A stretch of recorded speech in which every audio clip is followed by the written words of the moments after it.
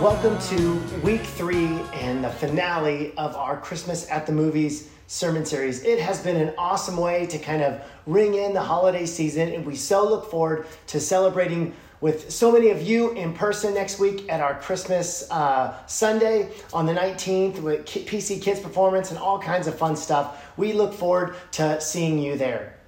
Today, we focus in on the movie, the 1946 classic film, It's a Wonderful Life. The writer of the original script of this film tried to get it picked up as a short story and make it into a movie, but it was going nowhere. And he was rejected time after time. So he decided to make it into a Christmas card. And so he wrote out the short story, sent out to all of his contacts, all of his friends, and he thought to himself, it's too good of a story to just keep to myself. So he sent it to everyone he knows. And one person shared it with another person, and it got picked up by 3 different movie companies. When Frank Capra discovered the short story, he bought the rights to it and all the movie scripts for it for $10,000, and the rest is history. It's a Wonderful Life was nominated for 5 Oscars, and it didn't win any. But the film has since been recognized by the American Film Institute as one of the 100 best American films ever made, and placed number 1 on their list of most inspirational American films of all time. Frank Capra, the director who made the movie, said, "I thought it was the greatest film I ever made. Better yet, I thought it was the greatest film anybody ever made." Now, I don't know about that, but it's a pretty great movie. I guess I've known about it all of my life. It's been on television every year since I can remember, but really, I never really sat down and watched it until about 8 or 9 years ago.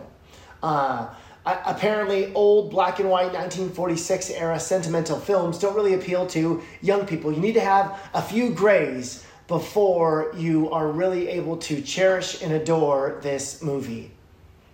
It's a Wonderful Life tracks the fortunes or misfortunes of a person named George Bailey, played by Jimmy Stewart, the unsung beloved hero of Bedford Falls, whose every attempt to leave what he perceives as a humdrum existence in the small town is stunted for various reasons. And as a child, George grew up selfless, risking his own life to save his brother's life when his brother fell through the ice. And he jumped in and saved him and lost hearing in one of his ears, but he saved his brother. As a young adult, he had big dreams. And then he meets a girl. Check out this scene. Mary, I know what I'm going to do tomorrow and the next day and next year and the year after that. I'm shaking the dust of this crummy little town off my feet, and I'm going to see the world. Italy, Greece, the Parthenon, the Colosseum. And then I'm coming back here and go to college and see what they know. And then I'm going to build things. I'm going to build airfields. I'm going to build skyscrapers 100 stories high. I'm going to build bridges a mile long. What is it you want, Barry? What do you want? You want the moon? Just say the word and I'll throw a lasso around it and pull it down. Hey, that's a pretty good idea. I'll give you the moon, Barry. I'll take it. Am I talking too much? Yes. Why don't you kiss her instead of talking her to death? How's that? Why don't you kiss her instead of talking her to death? Want me to kiss her, huh? Oh, youth is wasted on the wrong people. Hey. George has big dreams. He knows what he's going to do. He knows what he's going to be. He knows where he's going to travel. But this is not a story of dreams. It is a story of broken dreams. Soon after he says this to Mary, he gives up his dreams of traveling the world and going to college to stay at home and manage Bailey Building and Loan after his father passes away suddenly. So George stays and works hard and helps honest, hardworking people achieve their own American dream, buying their own home. He marries Mary and they have children. And despite knowing that he had been forced into a job that he never chose for himself, George is hardworking and generous-hearted. During his career, he's offered a promising business promotion, promising impressive wages, the best house in town, holidays to Europe. And he's offered this by the arch rival Potter, who seeks to buy the Building and Loan building so that he could have a monopoly on the whole town. But George rejects this offer because of the principles and respect he has for his own father and family's values. Noble as his decision seems, George becomes increasingly embittered, hardened, and angry. He never leaves Bedford Falls. He has 4 children, and he watches his friends achieve great things. George sees only wasted opportunities and regrets. Everything around him, it just feels like life is passing him by. All of these lofty expectations, hopes, dreams are dashed in the ho-hum life of Bedford Falls. This resentment turns to desperation when George's absent-minded uncle misplaces $8,000, leaving the company in a hopeless situation. And George loses it on Uncle Billy. Where's that money, you silly, stupid old fool? Where's that money? Do you realize what this means? It means bankruptcy. It means scandal. It means prison. That's what it means. One of us is going to jail. Well, it's not going to be me. George then sees no way out of this scenario, so he goes to Mr. Potter's, his business rival, the cruel Mr. Potter. But all he can offer as collateral to save the day is his own $15,000 life insurance. Potter chuckles and says, "George Bailey, you're worth more dead than alive." A blizzard comes through Bedford Falls. And George, in a storming rage, pushes away his own wife and children. He gets hopelessly drunk at a local bar where he's punched and scorned and alone. At the pinnacle of the movie, George looks back at his life as little more than wasted potential. His huge boyhood dreams of becoming an adventurer have now amounted to nothing. And while his vision to escape the mold of his family's seemingly insignificant small-town traditions, he becomes bitter, angry, alone on Christmas Eve in a bar. And it is there where George Bailey gets honest with himself and with God. Check out this scene.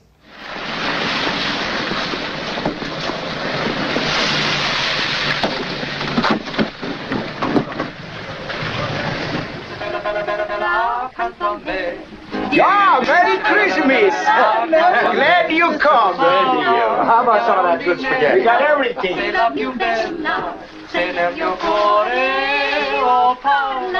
Voglio cantare una canzone d'amore. God.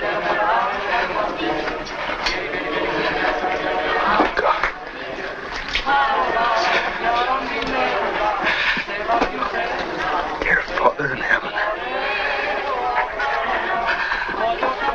I'm not a praying man, but if you're up there and you can hear me, show me the way. I'm at the end of my rope. Show me the way, oh God. George prays alone in the bar. Honest. Broken. He says, "Dear Father in heaven, I am not a praying man. But if you're up there, show me the way.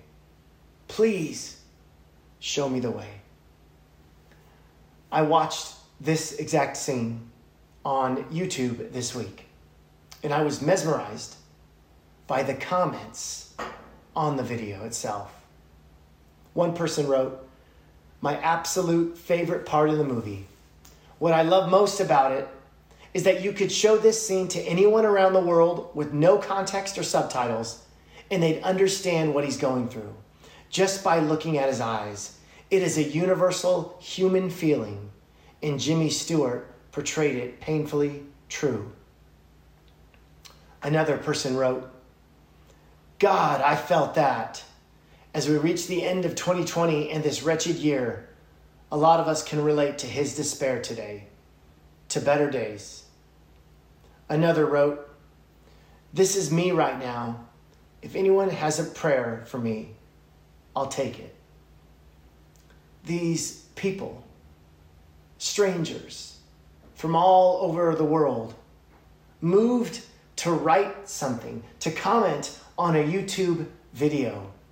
Just like George Bailey in the movie, their souls are reaching out to something beyond themselves in a moment of desperation. Jimmy Stewart said that during the making of this film, something happened to him that had never happened in any other film he had ever been a part of. He said, "As I spoke those words, I felt the loneliness, the hopelessness of people everywhere who had nowhere to turn, and my eyes filled with tears. I broke down sobbing.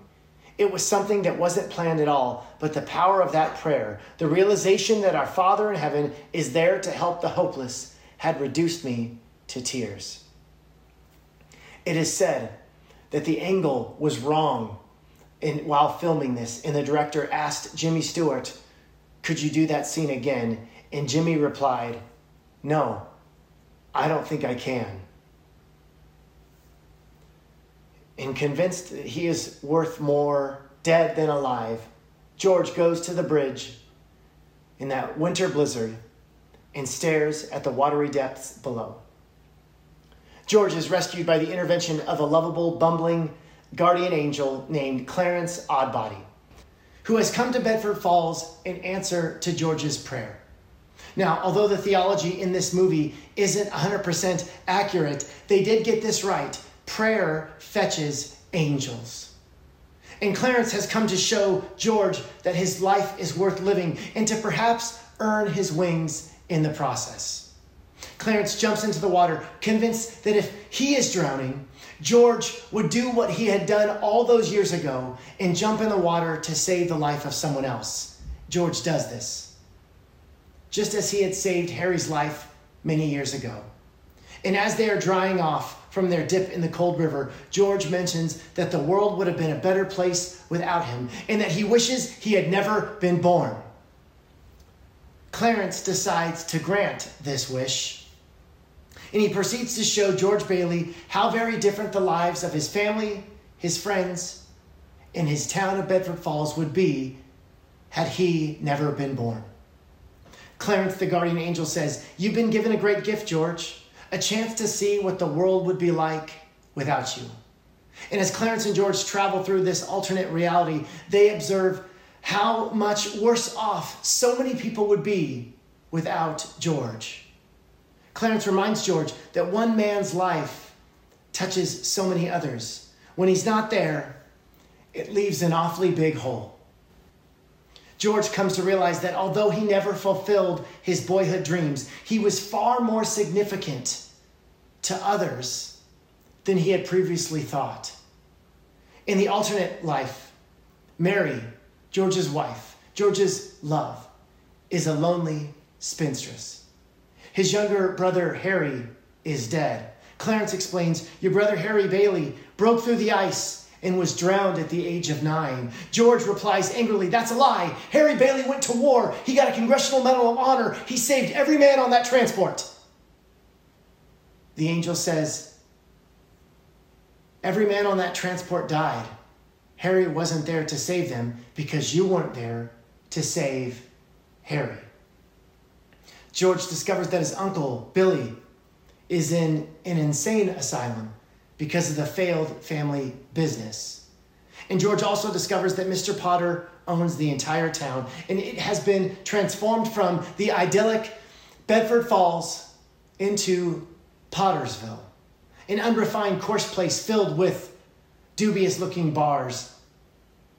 Only then George understands that his life had made a difference. What seemed to him at the time like a series of difficult, meaningless, frustrating sacrifices had actually created true meaning, a truly wonderful life.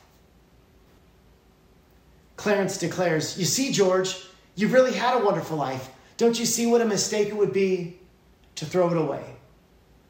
So George runs back to the bridge where his strange nightmare began. And he begins praying, "Clarence, Clarence, help me, Clarence. Get me back.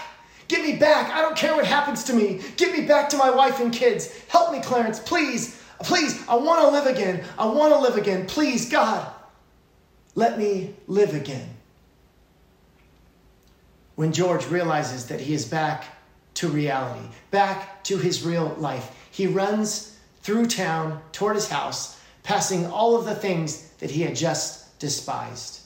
And he greets them instead now with delight. Hello, Bedford Falls. Merry Christmas. Hello, Movie House. Merry Christmas. Merry Christmas, Emporium. Merry Christmas, you wonderful old building and loan. The very building that he had dreaded, now he seeks delight in. If that was us, if we too had gotten a glimpse of life without us, and we came back, and you came back, and you went through the streets of your town, wherever you might be, you'd be saying, Merry Christmas, Fresno. Merry Christmas, Fallon. Merry Christmas, Columbus. Merry Christmas, Save Mart Grocery Store. Merry Christmas, Blackstone Avenue. And in the most powerful culmination of perhaps any movie I have ever seen, George Bailey burst through the door of his own house, searching for his family. Check out this final clip. Mary! Mary! Mary! Well, hello, Mr. Bank Examiner. How are you? Mr. Bailey, there's a deficit. I know, $8,000. George, I've got a little paper. I'll bet it's a warrant for my arrest. Isn't it wonderful? I'm going to jail. Merry Christmas. Reporters. Where's Mary? Have you seen my wife? Merry Christmas, Daddy. Kids! Kids! Janie, Tommy. Let me look at you. Oh, I could eat you up. Where's your mother? She went looking for you. With Uncle Billy. Daddy! Zuzu, my little ginger snap. How do you feel? Fine. Not a smidge of temper. Not a smidge of... Hallelujah. Hello. George, Mary. darling, where are you? George, darling, where are you? Oh, George. Come in, Uncle Billy. Everybody in here. George! Yes,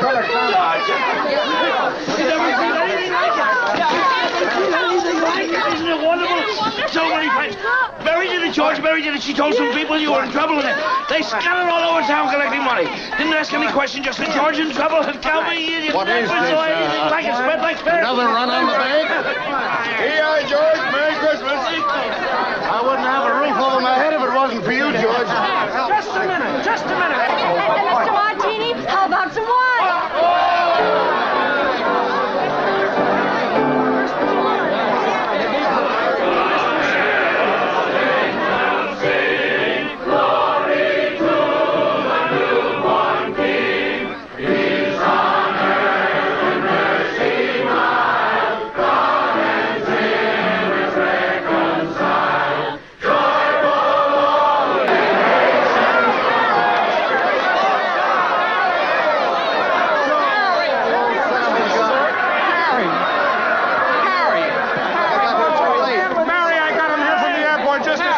The fool flew all the way up here in a blizzard. Harry, how about your Banford in New York? Oh, I left right in the middle of it. As soon as I got Mary's telegram. Good idea, Ernie. A toast. To my big brother, George, the richest man in town. Look,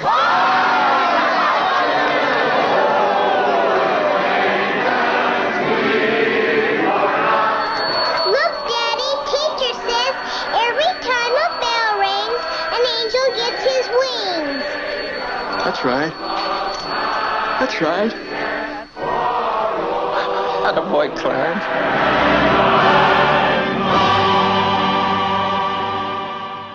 It is easy to see why this movie is so inspirational. Each successive moment becomes more powerful. He sees his town, he's overjoyed. He sees his home, he's overjoyed. He sees his kids, he's overjoyed. He sees Mary. Then everyone in town chips in to give him money. And then his little brother arrives. It's so beautiful. And throughout his life, George lived by a creed that placed human life, human others, human needs above riches. And as a result, his real wealth was only found in family and friends, and so is ours. His brother comes in and declares, "To my brother George, the richest man in town." Watch this movie each year, each Christmas, and then for the next 10 Christmases. George Bailey is you, and George Bailey is me. He's everyone who has ever put his own plans on hold for a minute, an hour, a day, a month, a lifetime, because the needs of another cried more loudly. He's everyone that has ever been in a predicament bigger than himself or herself and can't imagine a way out. He's everyone that has ever despaired of victory and believed for a moment that his or her life and work is meaningless. He's everyone that ever believed the world would be better off without him. He's everyone that grace has ever looked down upon and miraculously plucked from an insurmountable circumstance and placed safely on the other side.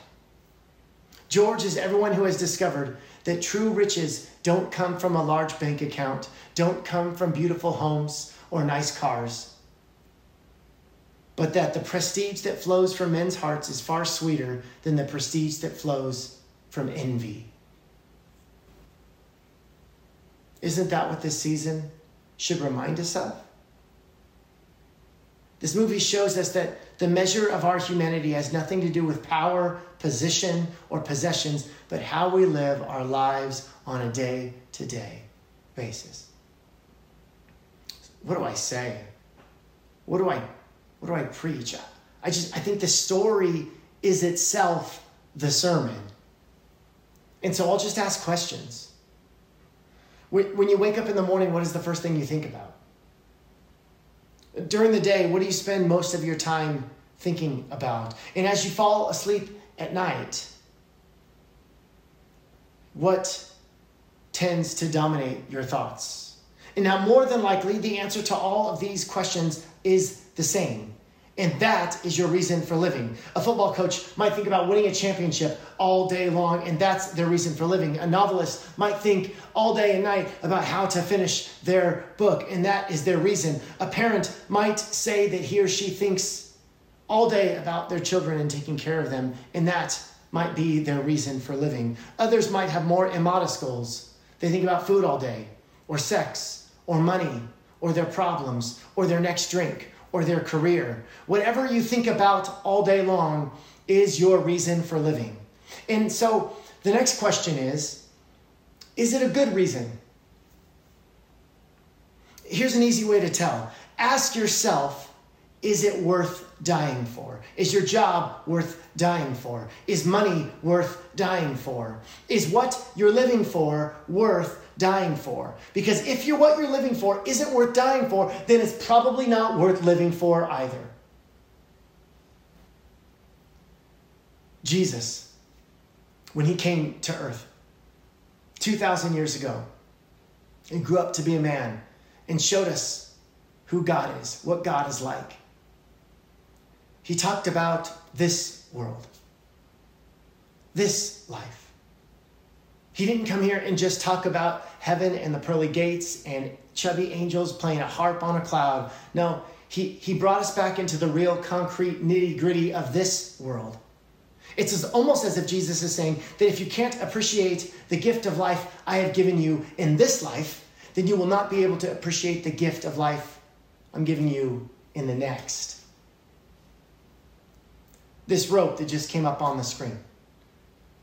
Pretend it just goes on forever and ever, okay? Around the universe several times over and then back again. It just goes on and on. But this little red section here, this is your life. This is you born and your death.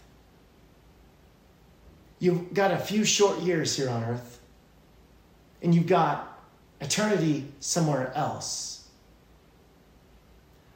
The point I'm trying to make is not, man, eternity is a long time, so you better go to heaven because hell sucks. No, that's not what I'm trying to say.